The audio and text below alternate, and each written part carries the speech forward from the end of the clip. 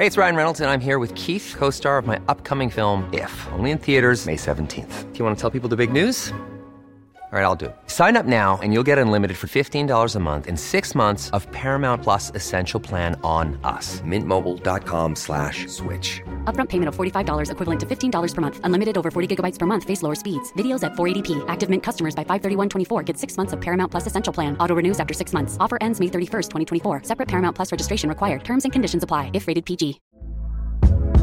Hey there, it's Michelle Norris. I'm host of a podcast called Your Mama's Kitchen. When I travel, I'm usually looking for a way to find a taste of home when I'm not at home. And one of the things I love to do when I am at home is entertain. And Airbnb allows me to do that. When I was in California recently, I rented a house that had a great kitchen. And when we were sitting around the table, we were all thinking, we're in someone else's house. Someone could be in all of our homes as well.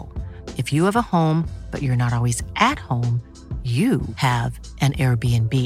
Your home might be worth more than you think.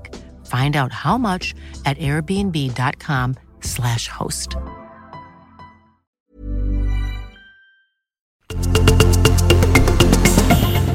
...226 centimeter lång är Boston Celtics basketspelare senegalesen Taco Fall. När han nyligen debuterade i NBA blev han ligans just nu längste spelare och han tillhör dessutom världens 40 nu längsta levande personer.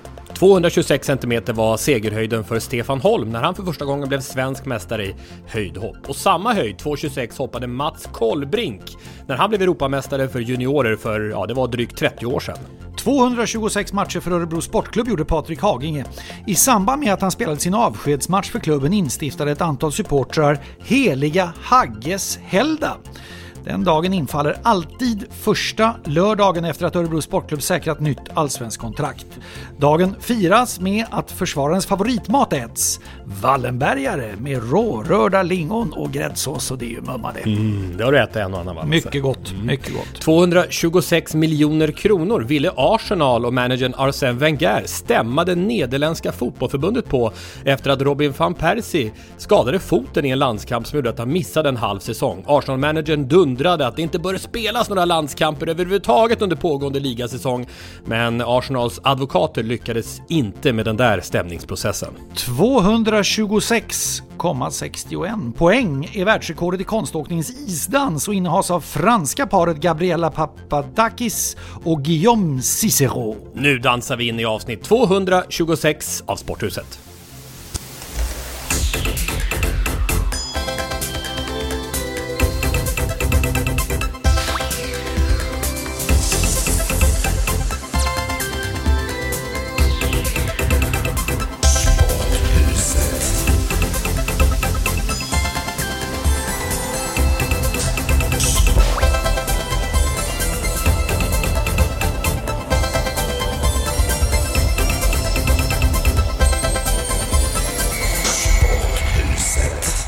Lasse och Tommy här och Miro Salar ifrån Karlskrona. Hallå Miro.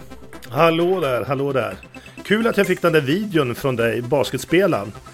Och kika lite på den och sådär. Och så, jag brukar inte vara så matematisk av mig, men 2,26 alltså. När jag sträcker mig upp och försöker nå så högt jag kan med handen, då når jag 2,30. Och vet du varför jag vet det? Nej. Jo, för att om jag hoppar upp till en basketring, vilket är då 3,05 sitter den på, då hade jag 75 i vertikalhopp. Så då kan du tänka, om jag tog ansats, hoppade allt vad jag orkar och rör jag ringkanten med handen, medan han skulle kunna nicka den.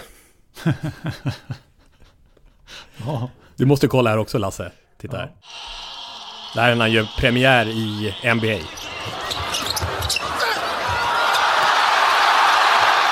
Crowd loving it.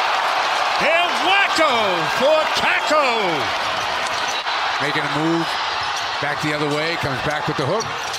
Gets the bounce. Jogs up the court. Look at the bench. Look at the bench. The bench. A touch for Taco here. Want to make underneath. Two. That was good hands. Congratulations on this big win. Thank you for being back on the parquet floor. How does it feel to have all of Boston chanting your name tonight? Man, it's a blessing. Thank you, Boston. You guys mean a lot to me. I can hear you. I really appreciate it. ser du tjejen som ska intervjua då? När hon sträckte upp sin arm, då nådde hon knappt upp till munnen. Hon är ändå en decimeter kort där, ja. Och det var så jag tänkte på det. Oj, sträckte upp armen. Ja, nej, men jag hade ju nått upp precis så jag kunde intervjua honom. Ja. Han får böja sig ner för att höra vad hon säger. Ja, det där är ju... Och räcker ungefär till naveln. Ja, det där är ju lite grann irriterande när jag själv nästan är 2 meter och blir tvungen att titta upp i taket då när man ska surra med den där gubben. Men det är klart att man undrar ju om det är nästan lite fusk där, va? Jag menar, får det vara så lång i basket? Ja, nu kommer vi in på det här Caster Semenya-temat. Att dra en vinstlott i genetikens tombola. Det har ju verkligen Taco Fall gjort.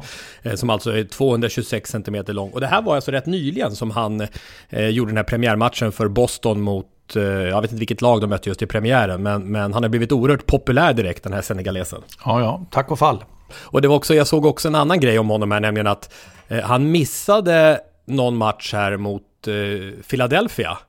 Orsaken var att han fått fördröjda symptom på en hjärnskakning efter att ha slagit i taket i omklädningsrummets toalett när han tvättade händerna efter träning. Jo, det är lågt i tak, va? Han har ju verkligen skäl att säga det. Om han går in i en lokal och säger att han tycker att det är högt i tak, då inser man att då har de tagit bort ett par våningar.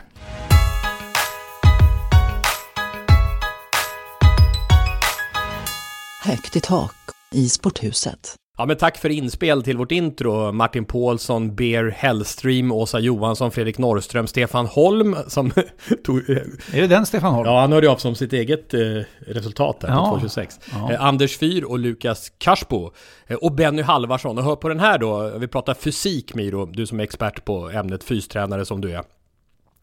Benny Halvarsson kör som Stefan Holm en grej om sig själv, en av våra lyssnare. Jag körde Deca Ironman. Deca, det borde syfta på ungefär som decathlon, alltså 10. Ja, jag trodde han hade däckat. I Mexiko i oktober. 10 gånger Ironman. 10 gånger Ironman.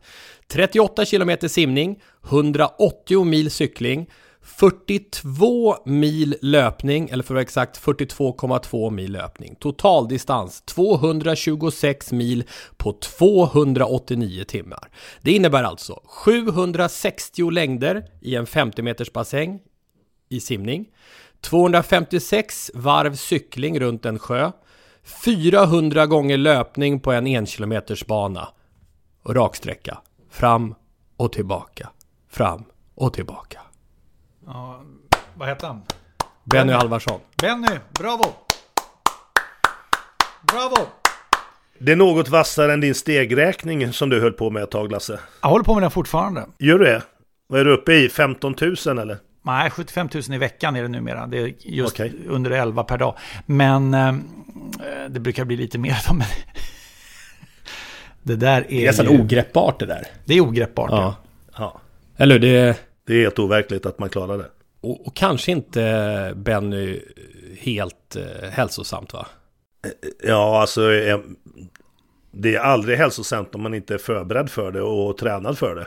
Men det är han ju säkert, Benny. Ja, så att det är det jag menar liksom. Det är klart att friskvård kanske man inte ska tycka riktigt att det är. Men vad är det liksom när man idrottar? Det är klart att man tar risker och att man får överbelastningsskador och så vidare. Många idrottsmän har ju lite sviter efteråt då. Men som sagt, det ingår på något sätt. Men alltså ett sånt där Ironman då, så gjorde han 10 stycken. Mm. Men alltså, han är på hela oktober. Ja. Han kan ju inte han måste ju ha haft någon vilodag emellan och så vidare. Benny, hör av dig. Hur var det med vilodagar? Inte här alltså, han har ju kopplat upp han nu utan han får återkomma. Jaha, okej, sorry. Jag trodde du hade... Han är hemlig gäst här. Lite här är ditt livsstämning från Lasse Holmqvist. Det är intressant det här med träning kontra friskvård, för det har du ofta pratat med mig om, Miro, eftersom du är fystränare och före detta friidrottstränare då. Just det här att folk ofta kanske blandar ihop dem där. Jag gjorde några övningar och sa, ja men det där är bra övningar om du håller på med friskvård. Men om du håller på med träning, då får du göra någonting annat, kan du säga ibland. Jo, nej men det är klart att det är så. Och ibland så blir jag lite orolig då att rehabträning också liksom går in under att det är någon slags elitträning. Utan det är rehabträning. Det är för att man ska, har man fått en skada så ska man se till att bli frisk från den. Och sen så småningom måste man ta upp träningen och börja belasta så att man är lika stark som tidigare och så. Så att det är klart att det finns olika definitioner på det där. Hur många steg gör du om dagen ungefär? 75 000 i veckan. Det är 10 800 per dag. Ja, men det är mycket ändå. Ja. Jag fick ju lunginflammation här sommaren 2018 och var tvungen att, då hade jag ju 10 000, jag skulle ha 10 000 varje dag. Jag var ju stenhård med det. Så vid mellanlandningar, om jag hade en lång flygresa exempelvis, så gick jag ju kring på en flygplats som en dåre för att samla steg. Det är säkert alltså. Vilken flygplats? Ja, det kan vara en mellanlandning bara alltså, om du till exempel ska flyga. Jag tänker på vissa ställen så sker det ju automatiskt bara när du ska förflytta dig från en gate till en annan. Frankfurt var faktiskt så att behöver jag inte fundera överhuvudtaget, för det bara gick. Jag gick till fel terminal dessutom, eller sån här bokstav, så att jag fick ju gå tillbaka. Ja, herregud. Men nu har jag ändrat det, så nu är det inte slaviskt 10 000 om dagen, utan nu är det 75 000 per vecka istället. Så då kan jag alltså ha en dag där jag har sämre resultat. Ja. Men tempot då? Nej, det är uselt. Men jag är ju ofta ute med hundarna, och när jag bara har de gamla hundarna, de är ju människor räknat, är de ju närmare 90 år, då går det ju inte särskilt fort. Nej. Det är ju inte den här pulshöjande aktiviteten. Det var ju därför du låg bakom att jag började med den här attackcykeln, eller vad det heter. Assault bike. Ja, exakt. Kan man säga att det tog det lite för långt, alltså det blev lite för drastiskt, Miro, att vi gick från de här långsamma stegen till ja, för 17 värstingcykeln. Ja, den är värsting alltså. Det behöver man inte dra på. Maxar man, jag vet inte hur långa intervaller, rättare sagt korta intervaller du kör. För det går inte att köra långa intervaller på en sån. Nej, men alltså den Pepo hade så där, man tryckte på någon knapp och det var suveränt alltså. Ja. Helt lysande var det. Jag höll för på kanske i 6, 7, 8 minuter eller något sånt där totalt sett, kanske inte mer. Men jag ramlade ihop, jag klev ju av den där cykeln helt färdig. Alltså jag hade nog, det där med maxpuls var något helt annat. Jag hade det gånger 10 här, som han Ironman gånger 10 här i Mexiko. Så att jag ramlade ju där i garaget och jyckarna fick rusa fram med första hjälpen där. Så det var ju en oerhört dramatisk upplevelse. Och i någon mening för mig också traumatisk. Jag la ju ner efter det där. Så det står en otroligt läcker attackcykel där. Och grinar illa mot mig varje gång jag tittar in i garaget, livrädd att den där ska komma farande. Ska vi skicka ner den till Karlskrona så ni får en sån där assaultbike till hockeylaget här, Miro? För jag tror Lasse är klar med sin cykel. Ja, nej, men det är inte fel att ha en sån alltså. Som absolut ny. Inte. Som ny kan jag säga. Men den har några fina datorer i, så du trycker på ett par knappar och så tjuter och har sig. Det är kanon. Ja. Men det är klart, du drog på dig rätt mycket mjölksyra det där, så att, och det har du kanske inte så stor nytta av i vardagslivet, kan man säga. Nej, inte på hundpromenaderna. Nej. Vi har ju testat Lasses laktatvärde. Du minns det avsnittet, va, Miro, när Andreas Almgren gjorde det? Elitmässigt. Var det det? Ja. Det kommer jag inte ihåg, men alltså, han såg ju väldigt överraskad ut, Almgren, där när han kommer med sina stickprover där och sa det att det här var ju världsklassresultat. Eller så minns jag möjligtvis inte riktigt rätt. Nu stacks det hål. Här kommer det blod. Det gjorde inte så vansinnigt ont, men det kom blod i alla fall. Så torkades det av och nu kommer själva testet här. Nu är laktatmätaren framme och... Oj, nu fick du blod på handen. Så bara håller man och trycker håller jag. Nu kommer besked om laktat här. Du får gå till din mikrofon där borta och ta med dig det där och kommentera hur det kommer att gå. Ska vi se. Nu återtar Andreas platsen vid sin mikrofon. Med laktatmätaren. 1,3. Okej, men vad har skulle du ha i motsvarande låg? Ja, just nu skulle jag nog ha ungefär liknande. Jaha, jag sitter ju som en elitfrit. Ja. Där ser du, Tommy. Mitt laktatvärde är elitvärde. Sporthuset 226. Det här med att promenera. Om man går som Lasse gör, då är ju promenerande en sak. Om man är golfspelare ute på en långrunda 18 hål, vad är man då, Miro? Vad är det för fysisk nivå på det? Ja, det tycker jag det är riktigt bra friskvård. Friskvård, ja. Mm. Riktigt bra friskvård. Ja, men inte mer än så. Men när man är gångare på elitnivå, som, apropå Perseus Karlström, Sveriges bästa gångare och en av Sveriges främsta friidrottare, eller inte friidrottare, som vi pratade om i förra avsnittet, vill vi förstås höra vad du säger som friidrottsexpert, Miro, apropå gången, som är med i friidrotten men ändå inte. Jag vet inte varför det har blivit så att man tillhör den där kategorin som faktiskt har dragit en del dåliga skämt runt. Det är inte så att jag inte förstår att det ligger en enorm massa träning bakom otroliga prestationer. Absolut, det har jag verkligen insett för många år sedan. Men sen på något sätt så, ja, den har inte i alla fall i Sverige tillhört friidrotten, så att man har inte följt det på nära håll. Det har varit någon extra gren på finkampen, men sen på mästerskapen så dyker den upp igen då. Så att ja, jag har haft lite dåligt samvete att jag inte har föregått med gott exempel och hyllat det på det sättet som man kanske borde göra. För att ta en medalj på ett världsmästerskap då i en friidrottsgren, det har vi ju hyllat på alla sätt och vis, och borde givetvis gjort det med Karlström på ett tydligare sätt. Det måste jag säga. Men jag fick en bra tankeställare, och det var mycket tack vare dig, Lasse. De här skämten som alltid kommer upp när det gäller gång, och att det är som att viska högst, och vad gör de när de går på stan? Tränar de, eller är de bara ute och promenerar, och den här typen av skämt. Så att, och jag håller med Lasse, när man hörde Karlström i den där intervjun, så jag skämdes faktiskt. Låt oss konstatera det fullständigt uppenbara och självklara. Gång ska vara en del av Svenska friidrottsförbundet. Alltså ska vara en del av friidrottsförbundet även i Sverige. Punkt. Veckans surr. Zlatan Ibrahimovic. Är det bujingel eller är det hurrajingeln som gäller? Nej, men det är alltså, nog ganska blandat där, vad man tycker. Lyssnaren får själv reagera. Ja, ha sin egen jingel. Och då ska vi nödgas ju snacka om statyn också, ska vi göra.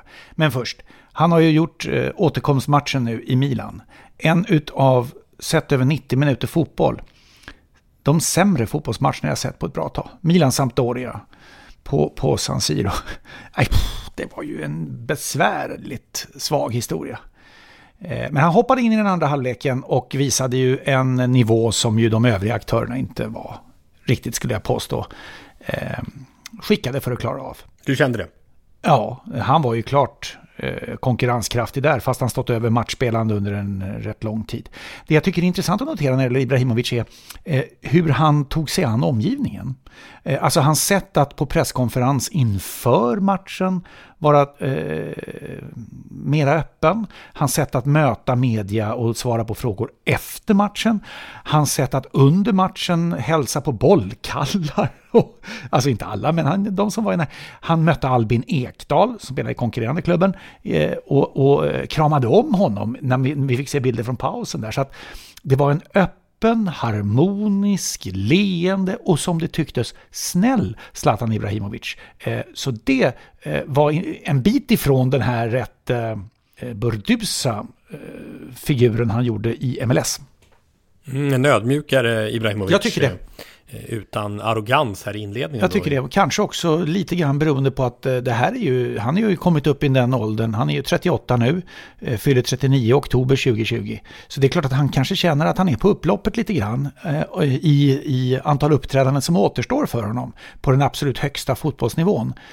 Vilket innebär att han kanske inser att han behöver ha en annan... Alltså den leende Zlatan Ibrahimovic är mycket lättare att tycka om än den burduse. Det var ju speciellt, apropå du sa det här med att han var ödmjuk, Lasse, för att han kom ju bakvattnet i alla fall här hemma. Jag vet inte hur det var där borta i Italien kring två grejer. Dels rivningen av Zlatan-statyn och dels en annan svensk. Dejan Kulusevski. Ja visst, som blev som en större värvning i Serie A. När tröjnumret för Ibrahimovic offentliggjordes så han kom dit för att skriva på sitt kontrakt och han skulle ta på sig tröja nummer 21 som är det nya han ska ha då i Milan eller som han spelar i. Då var det nedre halvan av Gazzetta dello Sports framsida. Den övre var Dejan Kulusevski klar för Juventus, men han spelar kvar i Parma säsongen ut. Och Ibrahimovic behövde alltså på sin presskonferens när han hade sitt magiska signeringsögonblick kommentera den andra svensken. Han var bra där också. Alltså sa det att jag gläds med Kulusevski och så vidare. Han vet ju troligtvis inte riktigt vem det är. De har ju näppeligen träffats.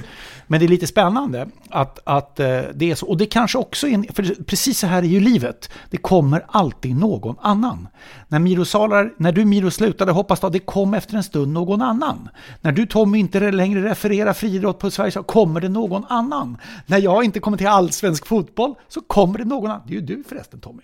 Vad falskt. Ja, då kommer jag. Nej, men jag skojar bara. Nej, men alltså ni förstår vad jag menar. Det är hela tiden någon annan som kommer. Var anpassningsbar till hur nuet ser ut. Vilket alltså innebär att det du nödvändigtvis tyckte och sa för 15 år sedan kanske inte exakt är rätt idag för att samtiden ser annorlunda ut.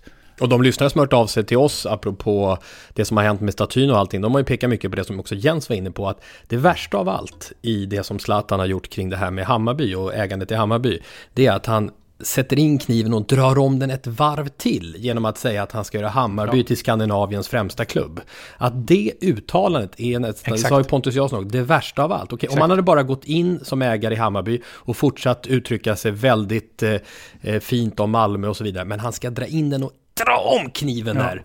Och det var det som gjorde att det sprack för många förhållande till Ibrahimovic där i Malmö. Ja, och i och med att statyn står utanför Malmö FFs hemmaarena så tror jag om vi gör så här. Alltså att vandalisera statyn, jag tycker det är för jävligt. Och så vansinnigt onödigt. Men om du skulle gå ut bland Malmö FFs medlemmar och säga så här: Zlatan Ibrahimovic-statyn, tycker ni att den ska stå kvar eller ska den flyttas på? Vi inte vandaliseras! Men ska den stå kvar eller ska den flyttas på? Med tanke på att det som har hänt nu i bakgrunden som du nyss beskrev, Tommy. Då tror jag att en överväldigande majoritet av Malmö FFs medlemmar, nu gissar jag men ändå, skulle säga att de tycker inte att den kan stå där. Nej, precis. Därför att vi kan inte, framför vår hemmaarena, det är supporterskap också, framför vår hemmaarena, oavsett vad den personen, kan vi inte ha en delägare i en konkurrentklubb till oss som vill göra oss till nummer 2 och den nya klubben till nummer 1. Det går inte. Det blir väldigt svårt. Och det tror jag liksom är supporterskapet i den här frågan. Sen har du det hela malmöitiska och det han har gjort för Malmö som jag tror många fortfarande har största respekt för. Men han bidrar till fotbollsplan och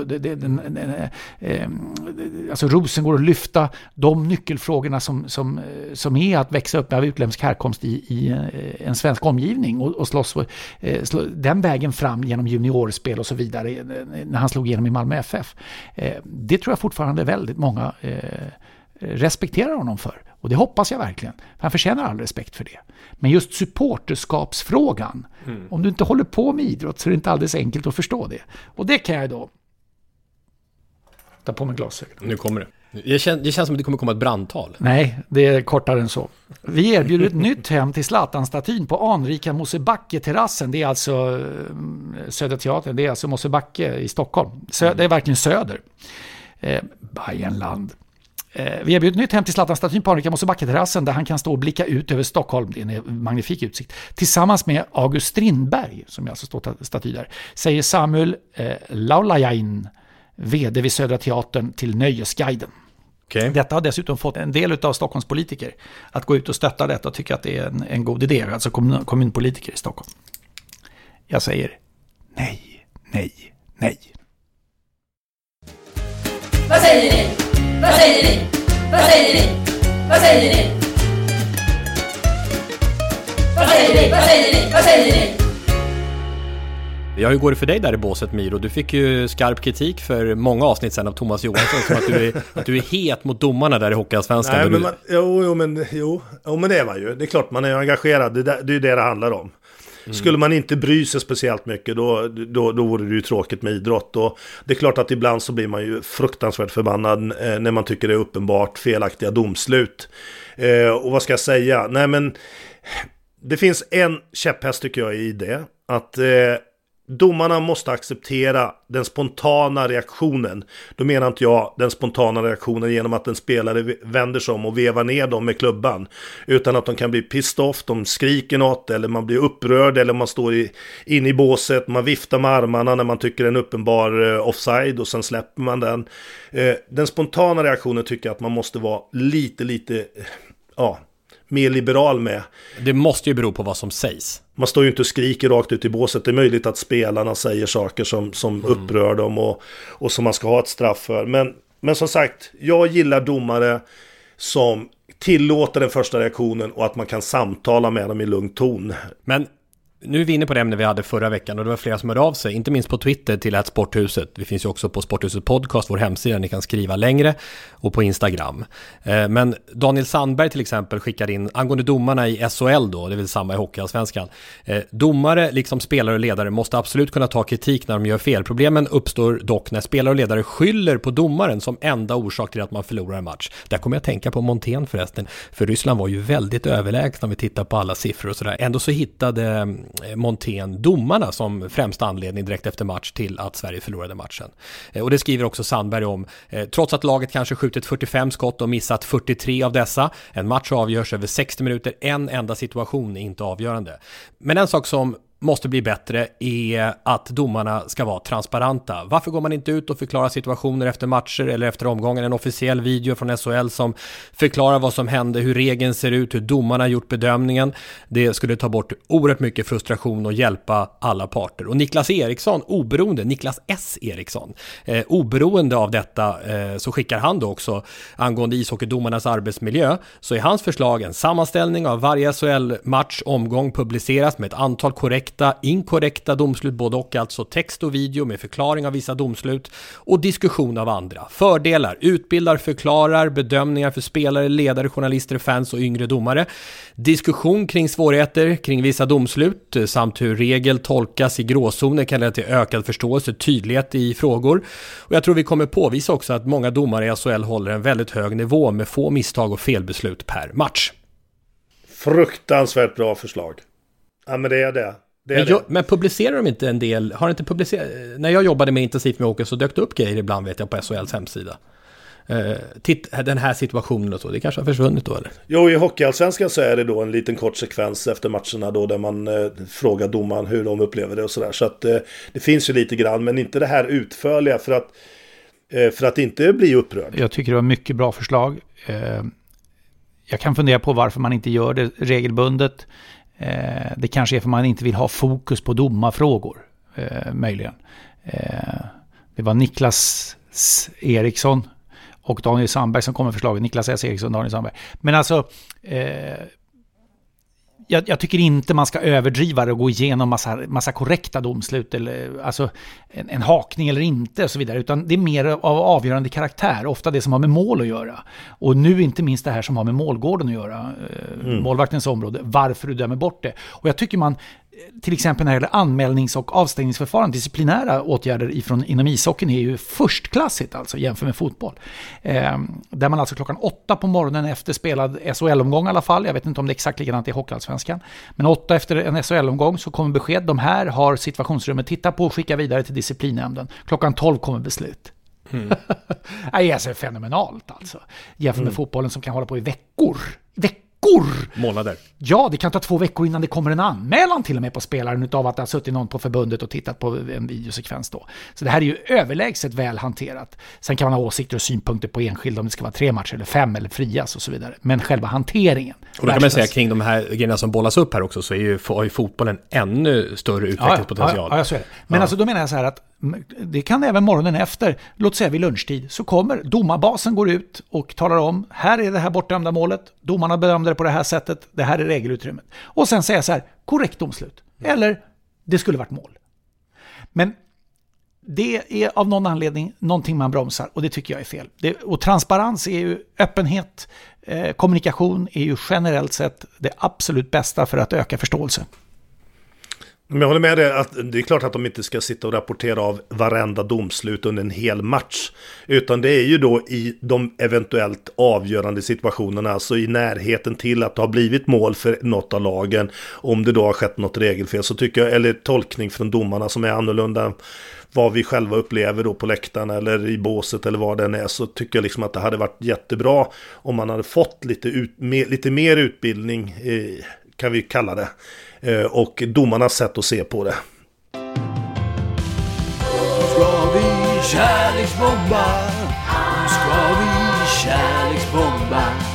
Nu ska vi kärleksbomba. Ja, vi ska kärleksbomba. Kärleksbomba. Kärleksbomba. Kärleksbomba idag. Hur går det med bowlingen, Tommy? Händer det något där? Ja, just det. Jag ska bowling. Ja, det var ju så i avsnitt 223 att jag kärleksbombade bowling. Och det var inte jag, utan det var Bea Nilsson som vi kopplade upp. Bowling-legendar. Och han har ju tagit sig an mig eftersom jag är en av tidernas sämsta bowlare. Och ska hjälpa mig att förkovra mig i sporten helt enkelt. Och du har inte börjat? Nej, jag har inte börjat, men Daniel Pettersson då hörde av sig, så det var bra att du frågade mig till oss och sa det vore inte kul att följa Tommys bowlingträning. Att han bowlar 3-4 serier innan träning och sen samma efter, och så höra hur mycket snittet förändras, att det skulle kunna bli någonting i Sporthuset. Bea har tagit kontakt med ett par olika personer. Ska se vad han skrev här. jag har också haft kommunikation med honom. Har du det? Ja, han har skickat, vi har varit kompisar på Facebook och så skickade han lite till mig och frågade om jag också ville ha någon liten lektion där. Det blir med andra ord en inspelning i stereo. Tommy på ena banan och du, Miro, på den andra. Nej, jag tror jag är chanslös. Tvåhandsbowling. Ja, för det var så här, Peter Sainio var det någon som hade som vi kunde hitta i Brännkyrka, som han hade kontakt. Han hade varnat honom att vi skulle höra av oss kanske. Han skrev att han är Sveriges bästa klotborrare. Hade han jobbat i ett badhus hade han också haft uppgiften att lära folk att inte drunkna. Det vill säga simma. Det är rätt bra. Det är rätt bra. Och sen var det en... Det har jag aldrig hört, men den var ju skitrolig. Att lära folk inte drunkna. Det är samma som att lära dem simma alltså. Och sen var det Magnus Jonsson som är före detta förbundskapten, va? Som håller till i Sundbyberg. Han har blivit förvarnad om att ett hopplöst fall kanske kommer höra av sig. Jag sitter ju, medan ni pratar bowling sitter jag med kärlekspåsen här och gör mig redo för att vi ska dra ur kärlekspåsen om en stund. Men nu är den kärleksbombningen som kom, och den drogs ju här före nyår också, före julhelgen. Men det blev skjutet på en aning. Men det är alltså mästerskapslåtar som drogs. Jag tar mig an det, för med på en drygt 60-årig musikresa nu. Jag har valt att göra så, med tillhörande idrottsminnen. Det här blir nu en personlig blandning av officiella, internationella låtar, officiella nationella och några inofficiella kopplade till olika mästerskap, olika sporter. Mycket fotboll. Låt oss ta det då i kronologisk ordning.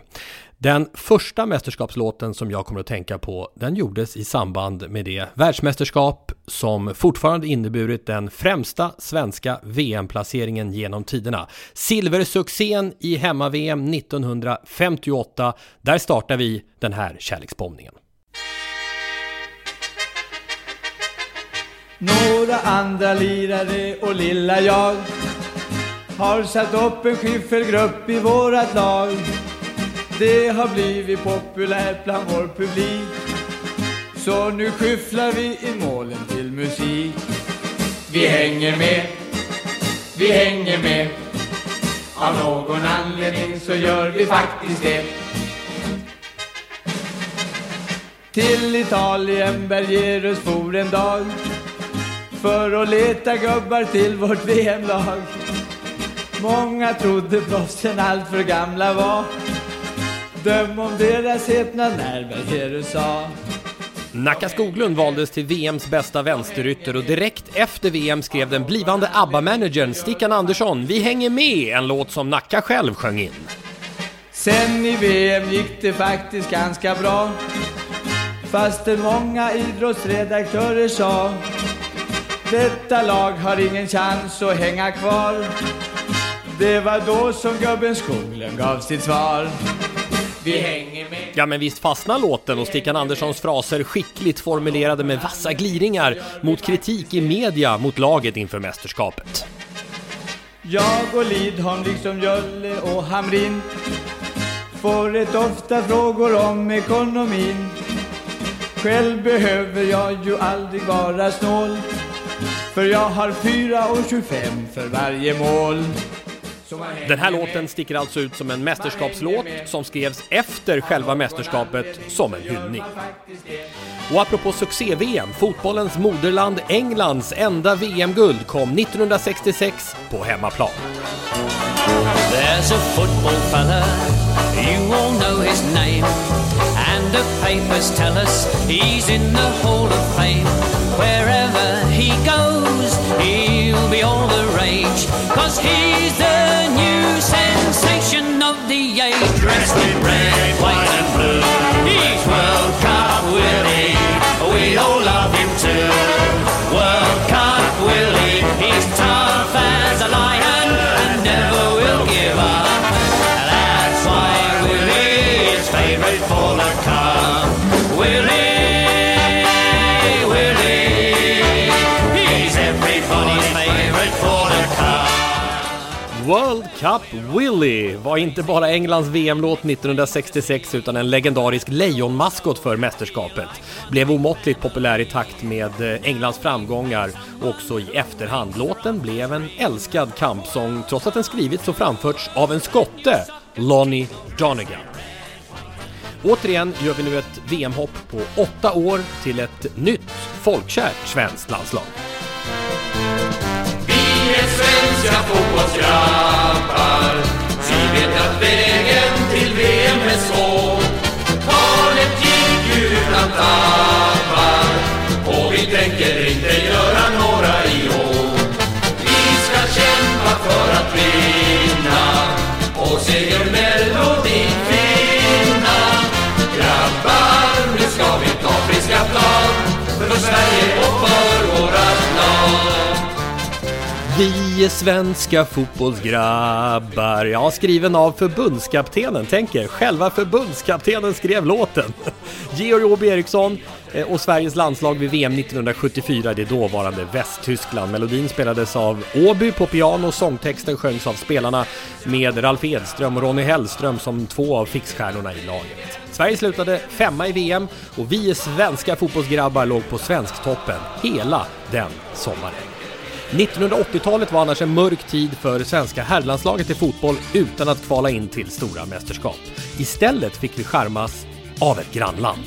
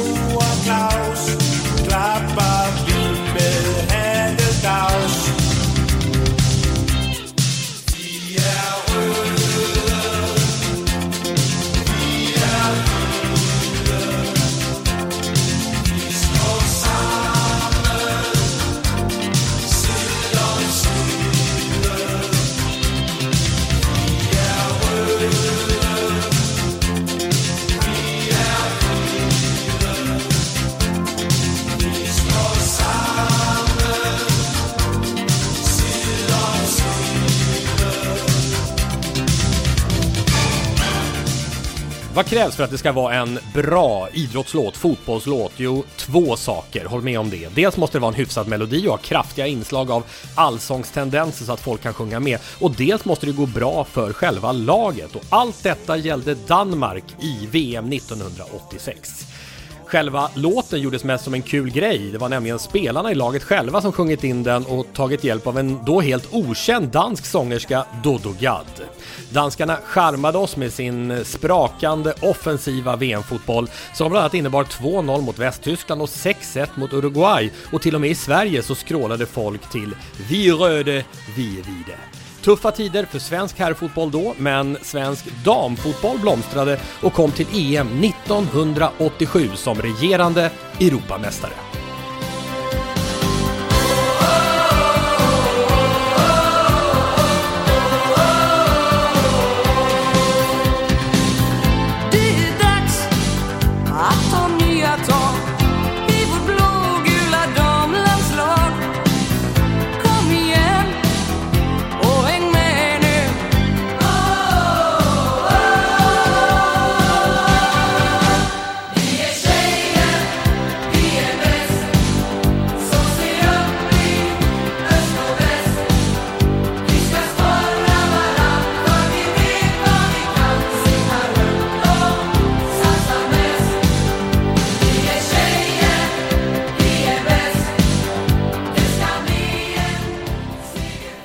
Europamästerskapet 1987, vi är tjejer. Kampsånger framfördes av damernas landslag med ledaren på planen verkligen Pia Sundhage i spetsen och är skriven av bland andra Lasse Holm.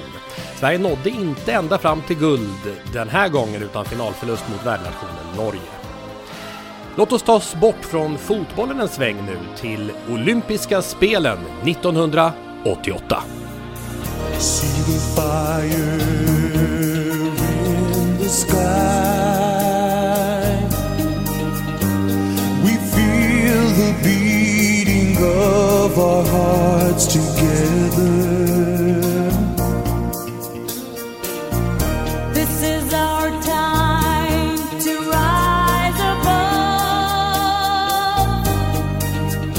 We know the chance is here to live forever, for all time. Hand in hand we stand, all across the land. We can make this world a better place in which to live. Hand in hand we can start to understand. Breaking down the walls that come between us for all time.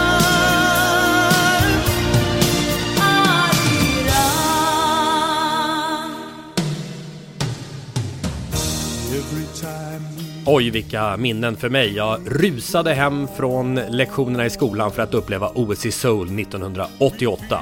Och här Hand in Hand med gruppen Koreana, en låt som verkligen gjorde succé. 12 miljoner sålda exemplar världen över, låg i topp på Billboard-listan i över en månad, och extra starkt blev det nog av den förbrödrande texten i ett land som i årtionden plågats och präglats av Koreakrigets efterdyningar. Hand in hand we can start to understand, breaking down the walls that come between us for all time. Nu blir det hockeyfeber.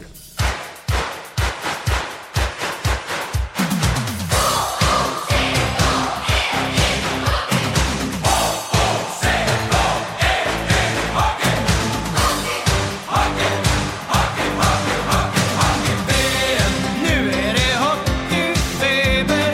VM, vi ska försvara vårt guld. VM, kämpa för varje seger. Knäcka ryssen på checken på fall. Vi ska ha några kronor på pall. Okej, nu tar vi dem, nu tar vi dem. Okej, nu har vi dem, nu har vi dem. Så koppla grepp och släpp betong. Nu borde Sveas bästa lag. Okej, nu tar vi dem, nu tar vi dem. Okej, nu har vi dem, nu har vi dem. Ja, vad ska man säga om det här då? Från slitstark ytterforward till hockey-Sveriges första tenor, Håkan Södergrens sångröst. Ja, men låten får nog ändå så här 30 år senare sägas vara hockey-Sveriges största hitlåt. Den blev etta på Svensktoppen i princip direkt, och även här var Lasse Holm upphovsman. Låtens popularitet accentuerades förstås av att det kom i en tid då intresset kring hockeylandslaget Tre Kronor var som högst. Så var det verkligen. Det var febrigt. Hemma-VM i ett helt nybyggt Globen i Stockholm, och med ett Sverige som regerande världsmästare för första gången på 25 år. Det blev inget guld den här gången, inte ens medalj för Tre Kronor, men låten, den lever vidare. Nu en stilmässigt brutal sväng tillbaka till fotbollen. Och låten för VM 1990 i Italien, en personlig favorit, framfördes live på invigningen av mästerskapet i Milano av sångarna Gianna Nannini och Edoardo Bernato.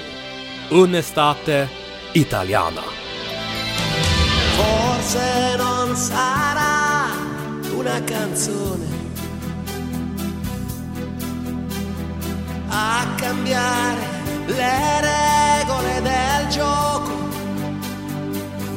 Ma voglio viverla così questa avventura, senza frontiere, con il cuore in gola.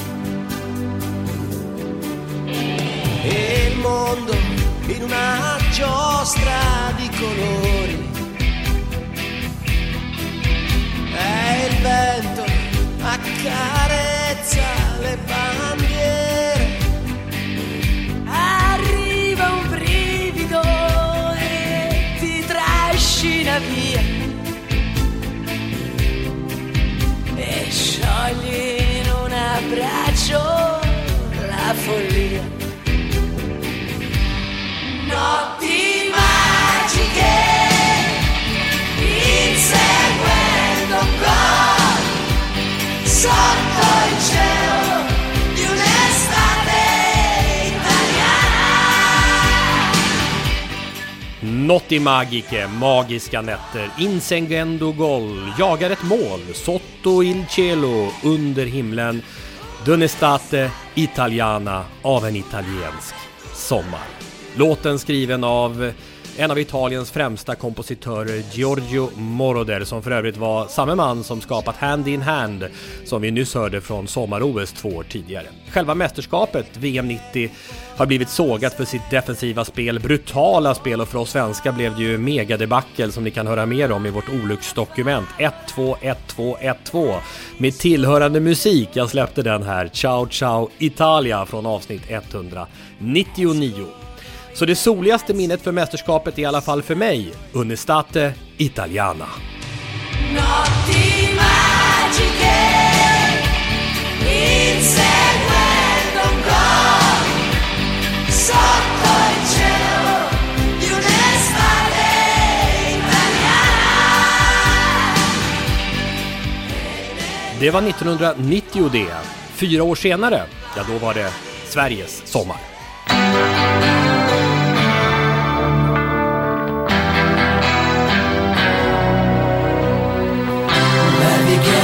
Guld i USA. Sporthuset kärleksbompar. Trots att vi har sprungit 1000 mil så kommer vi springa 1000 till. Vi har en röst som kallar. Och när vi har kommit ända hem börjar vi om på nytt.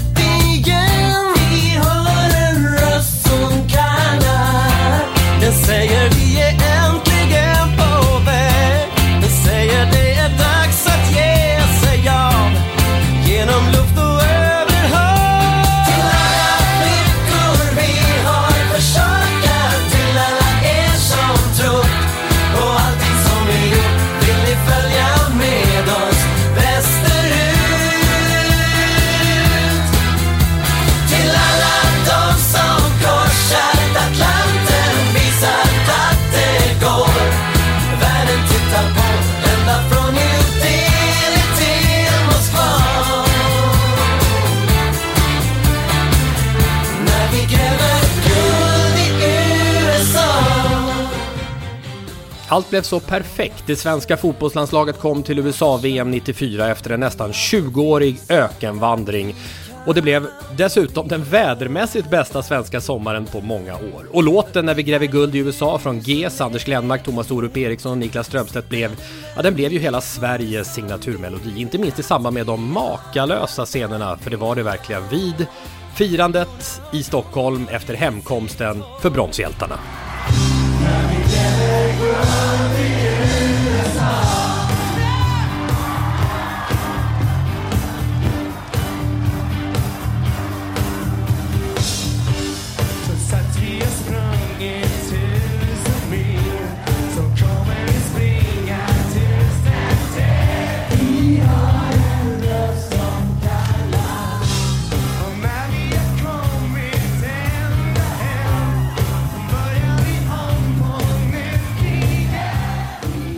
Ja, det är sanslösa scener. Ni måste gå in, gör det på SVT:s Öppet arkiv och kika på hjältarnas hemkomst 1994. En perfekt sommar med Sverige, fotbollen och GES.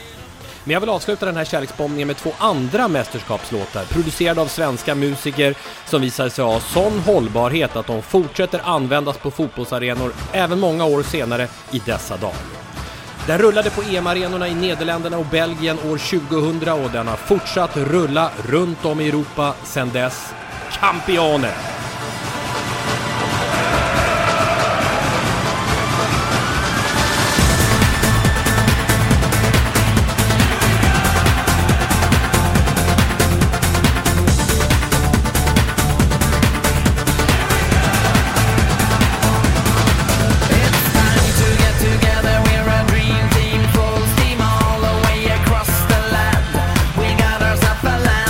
Coming up together, ring is here and Derek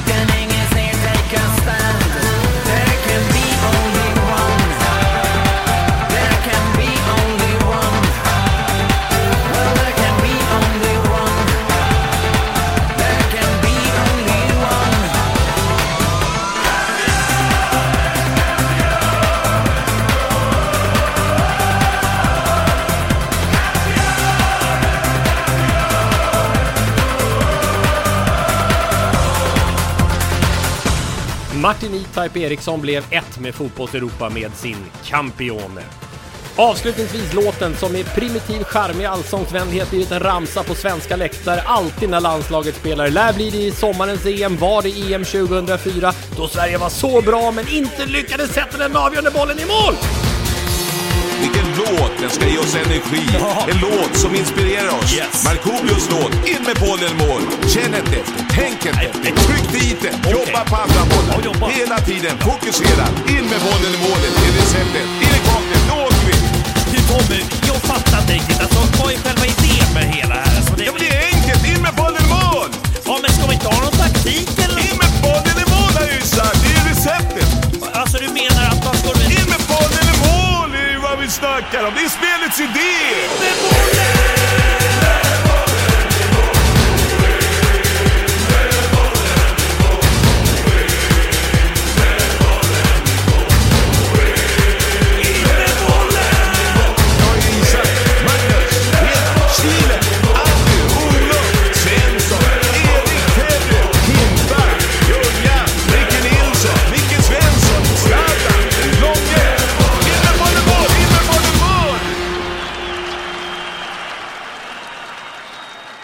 Jag kommer inte ihåg att Tommy Söderberg så tydligt var med i Markoolio-låten där. Inne på, det är väsentligt. Det är det det handlar om. Inne bollen i mål. Man får ju vansinnigt mycket minnesbilder. Och som du säger om Koreana 88 här när du sprang hem från plugget efter skolan där sista lektionen för att kolla på mästerskapet. Det är ju mängder med sådana bilder som kommer från den här genomgången alltså. Det var kul också, 66 hade jag ingen koll på den där lejonet där. Ja, det hade jag ingen koll på. När jag satte ihop det här collaget började jag gråta. Ja. Några gånger. Ja, 2-3 gånger började jag gråta. Ja, men det är minnesbilderna alltså. Musik startar i processer tycker jag. Och för mig blir det saker i livet som binds ihop med de här tidpunkterna. Jag tänkte 1986, hur var mitt liv då och så vidare. Och att man då sätter ihop det så, det blir väldigt känslomässigt. Men jag är lite grann som du säger, kan bli väldigt känslomässigt. Men det är också inte bara de här låtarna, utan det är till exempel när jag ser landslag stå uppställda för nationalsång och så sjunger man med i sin egen nationalsång. Vi hade ju till exempel England och God Save the Queen här inför semifinalen mot Tyskland 96. Det finns ju inspelningar utav Fratelli d'Italia när italienska laget också så, eller franska, du kan hitta rugbylandslag som de tar ju givet så att man tänker gud, de kan inte lira efter det här. Alltså helt jäkla utmattade efter att ha stått och vrålat sin egen nationalsång. Men jag är väldigt mycket för det här, just i det sammanhanget, det stolta ögonblicket alltså som är för de här aktörerna som ändå står där. Tänk att få uppleva att stå och representera ditt land i ett stort internationellt mästerskap och höra din nationalsång. Alltså ryska nationalsången i hockey liksom. Ja, det är också den är ju en sån klassiker liksom. Den ryser jag av. Och det påverkade mig då för att jag menar du vet ju hur det var på min tid när vi hoppade finkampen, 50 000 på eller i Helsingfors då, och man stod på inneplan och då var ju nationalsångerna det var ju häftigt. Så det har man nog med sig tror jag nästan alla som idrottar liksom, att få stå där och representera sitt land och lyssna på sin nationalsång. Det är klart att det känner man ju, den musiken känner man ju starkt för, eller sådana minnen har man ju. Bengt Schött och jag jobbade ju tillsammans i Radiosportens regi OS-studio 1988. Och då, som du beskriver också texten, den oerhört tunga betydelsen som beskrivningen har. Där får du ju ett större värde. Och den träffar mig. Och såklart när vi gräver guld i USA som ju var det där som var i Rålambshovsparken var ju något alldeles utomjordiskt alltså. Nu är det ju legio efter mästerskap att vi samlas på torg i storstäderna och hyllar våra landslagshjältar. Men 1994 då var det ju, det hade precis kommit, Sverige vann ju ishockeyguld 91 och 92 efter sen. Då var det ju samling i centrala Stockholm och så kom det här då. Sen blev det ytterligare firanden sen när spelarna kom hem till sina respektive städer på torgen där och sång och så vidare. Men som jag sa där, gå in på Öppet arkiv och se på det här hjältarnas hemkomst. Det är helt overkliga bilder. Det är helt otroligt alltså. Och det är den största, jag vet Mats Strandberg sa det i Radiosporten, den största händelsen i Sverige, inte bara i alla kategorier sen krigsslutet. Alltså som vad det gäller samling. Alltså Kungsgatan, krigsslutet 1945 och sen är det här VM 94 som väl fortfarande är den enskilt största svenska idrottshändelsen i modern tid. Och du var ju mitt i epicentrum, i USA, ja. Och vi ska komma ihåg det. Att för oss som var i USA, det fanns ju inte internet på den tiden. Man var inte överhuvudtaget, det var när du ringde hem till redaktionen eller hem till familj. Då kunde du liksom höra om reaktioner hemma. Men vi fattade inte hur stor den nationella uppslutningen kring landslaget var. Ni gjorde inte det? Vi gjorde inte det. Utan det var först när vi kom hem och man märkte att varenda människa pratade om detta. Alltså varenda människa på gator och torg, nu kommer säkert någon som lyssnar på det och säger jag pratar inte om det.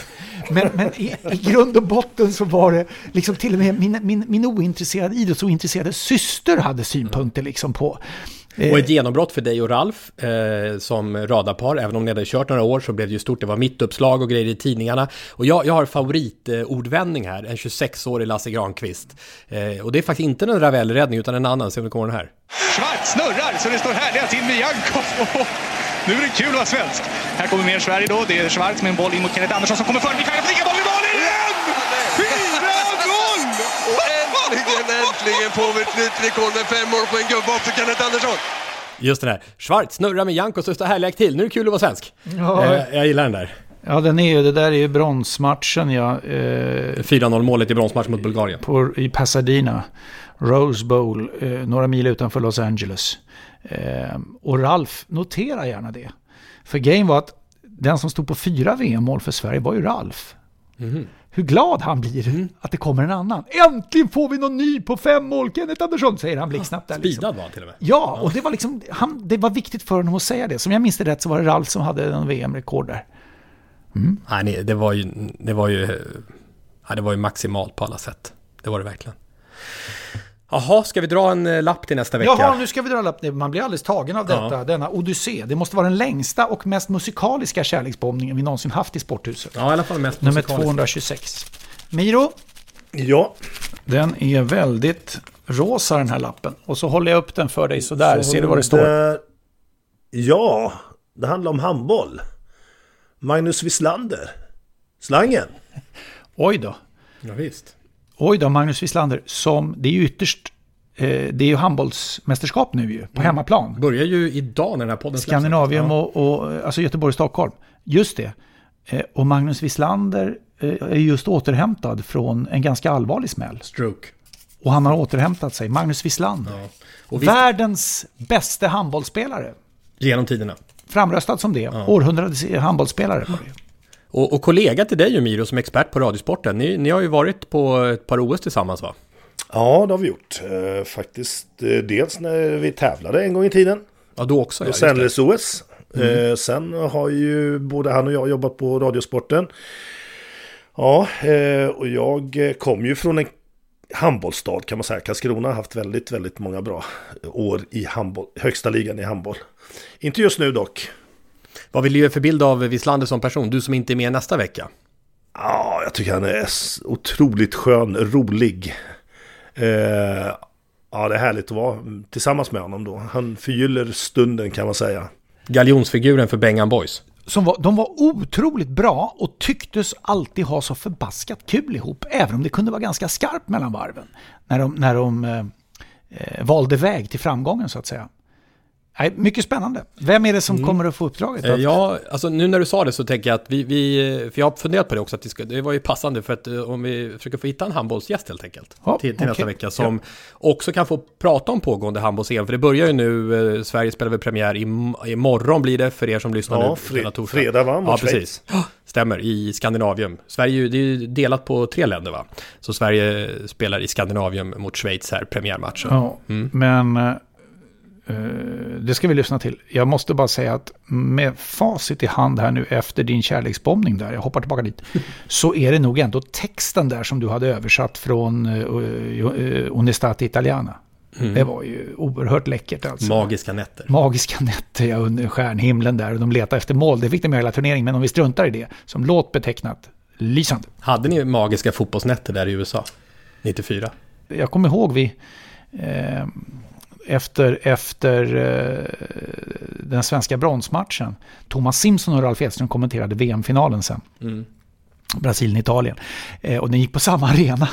Och vi bodde på ett hotell långt därifrån. Men det fanns någon pool där och sådär. Vi kom tillbaka till hotellet efter matchen. Det gick mitt på dagen i västkusttid där borta. Och då gick vi in till våra respektive rum. Men när jag kom in på rummet, det blev alldeles tyst och det var mörkt och sådär. Och då hade jag ju som sagt jobbat färdigt. Och kände jag bara,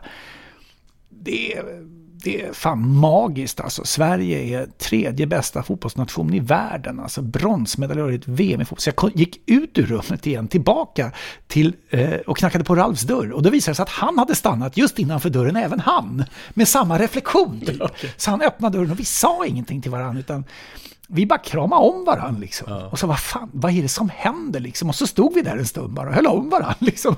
Lite fånigt sådär. Och sen bara, godnatt. Ja. Men det kommer jag ihåg var oerhört speciellt med VM i fotboll 1994. Jag ser att du blir känslomässig. Ja, alltså. Det var. Vi upplevde ju väldigt mycket tillsammans i fotbollens tjänst, Ralf och jag. Och det var sjukt stort faktiskt. Ja, det var häftigt. Och vi känner igen det, du och jag, Miro, som smälter samman som friidrottspar. Att det blir en stor... Ja, en speciell relation har det blivit mellan oss också kring olika idrottsframgångar. Jag tänkte på det referatet du spelade upp, och det kommer du ihåg också, Tommy, när du tog kontakt med mig och lurade in mig i den här branschen där jag fick sitta och vara expert, var ju då att otroligt att du var så ung, Lasse. 26 och så tänkt 26 bast liksom. Och, ja, det var ju samma sak när jag träffade dig, Tommy. Jag tänkte det, ja men han ringde upp det. Jag har hört honom på radion i 100 år. Han är väl jämngammal med mig. Nej, det visade sig att han var, vad blir det? Över 20 år yngre. Ja. Och jag var med i en annan podd faktiskt som heter Studio Allsvenskan. Och där fick Marcus Birro, som är programledare där, utse vem av oss som är yngst anställd på Radiosporten genom tiderna. Gäller tillsvidareanställning eller gäller första gången man får någon typ av anställning? Och Birros beslut var någon typ av anställning. Ja. Så vinnare är Lasse Granqvist med 21 dagars marginal. Ja, du kan hålla på och utlysa en tävling hur ofta du vill. Men jag tycker du ska inte vara så deppig över att vara tvåa på en sån oerhört prestigefylld lista. Nej, du är före en väldigt många andra faktiskt. Ja. Tack för idag alla Sporthuset-lyssnare. Och vad sägs om att musikaliskt avsluta med vår sångfågel? Ska vi göra det? Hon har fått ett specialuppdrag nämligen. Jaha, vad ska hon och det gör en engelsk version av När vi gräver guld i USA. 17-åriga Jolina som var med i vår livepodd. Ska vi släppa fram henne? Tycker jag. Jo, 21 dagar är ju sett mot bakgrund av evigheten inte så länge. Men det är ändå 2.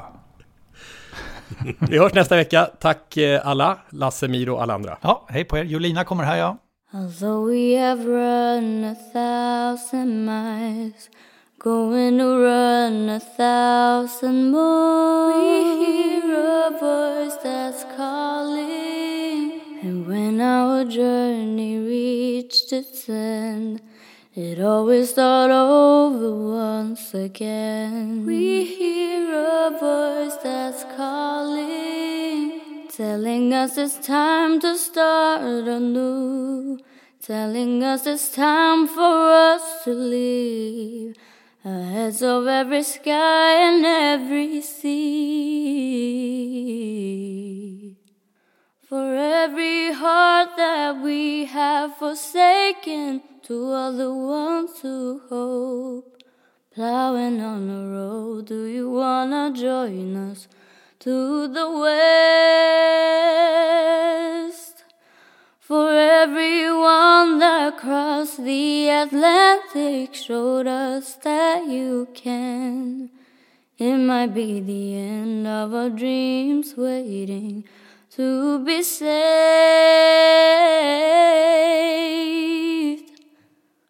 When we dig for gold in the USA,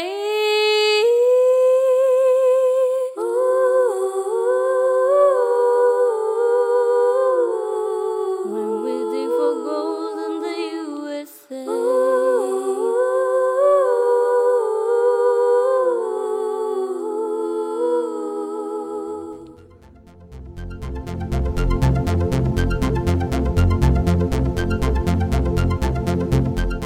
Sporthuset produceras av Tommy Åström och Martin Söderberg. På webben sporthusetpodcast.se. Jinglar gjorda av sånggruppen Sonora, Patrik Åman, Jonas Jonasson och Albin Blomgren. Hörs nästa vecka, Jippi.